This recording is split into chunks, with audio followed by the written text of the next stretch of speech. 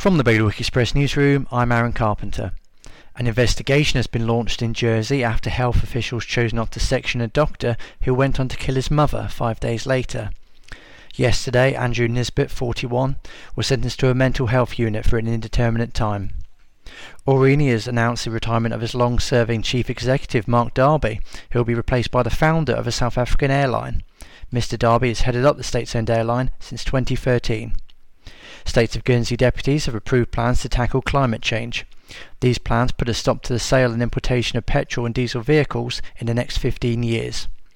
And concerns have been raised in Jersey about the safety of police officers. A submission to the scrutiny panel said they're having to respond to an increasing number of welfare incidents with what they describe as inadequate equipment. For more on all today's stories, visit bailiwickexpress.com. Your weather, mainly sunny with highs of 24 degrees. That's Bailiwick Radio News, sponsored by HR Now.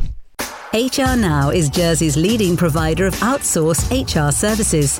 It's their guiding principle to deliver HR solutions that are fully compliant, creative and commercially focused. HR Now, your one-stop shop for anything HR related. See hrnow.je.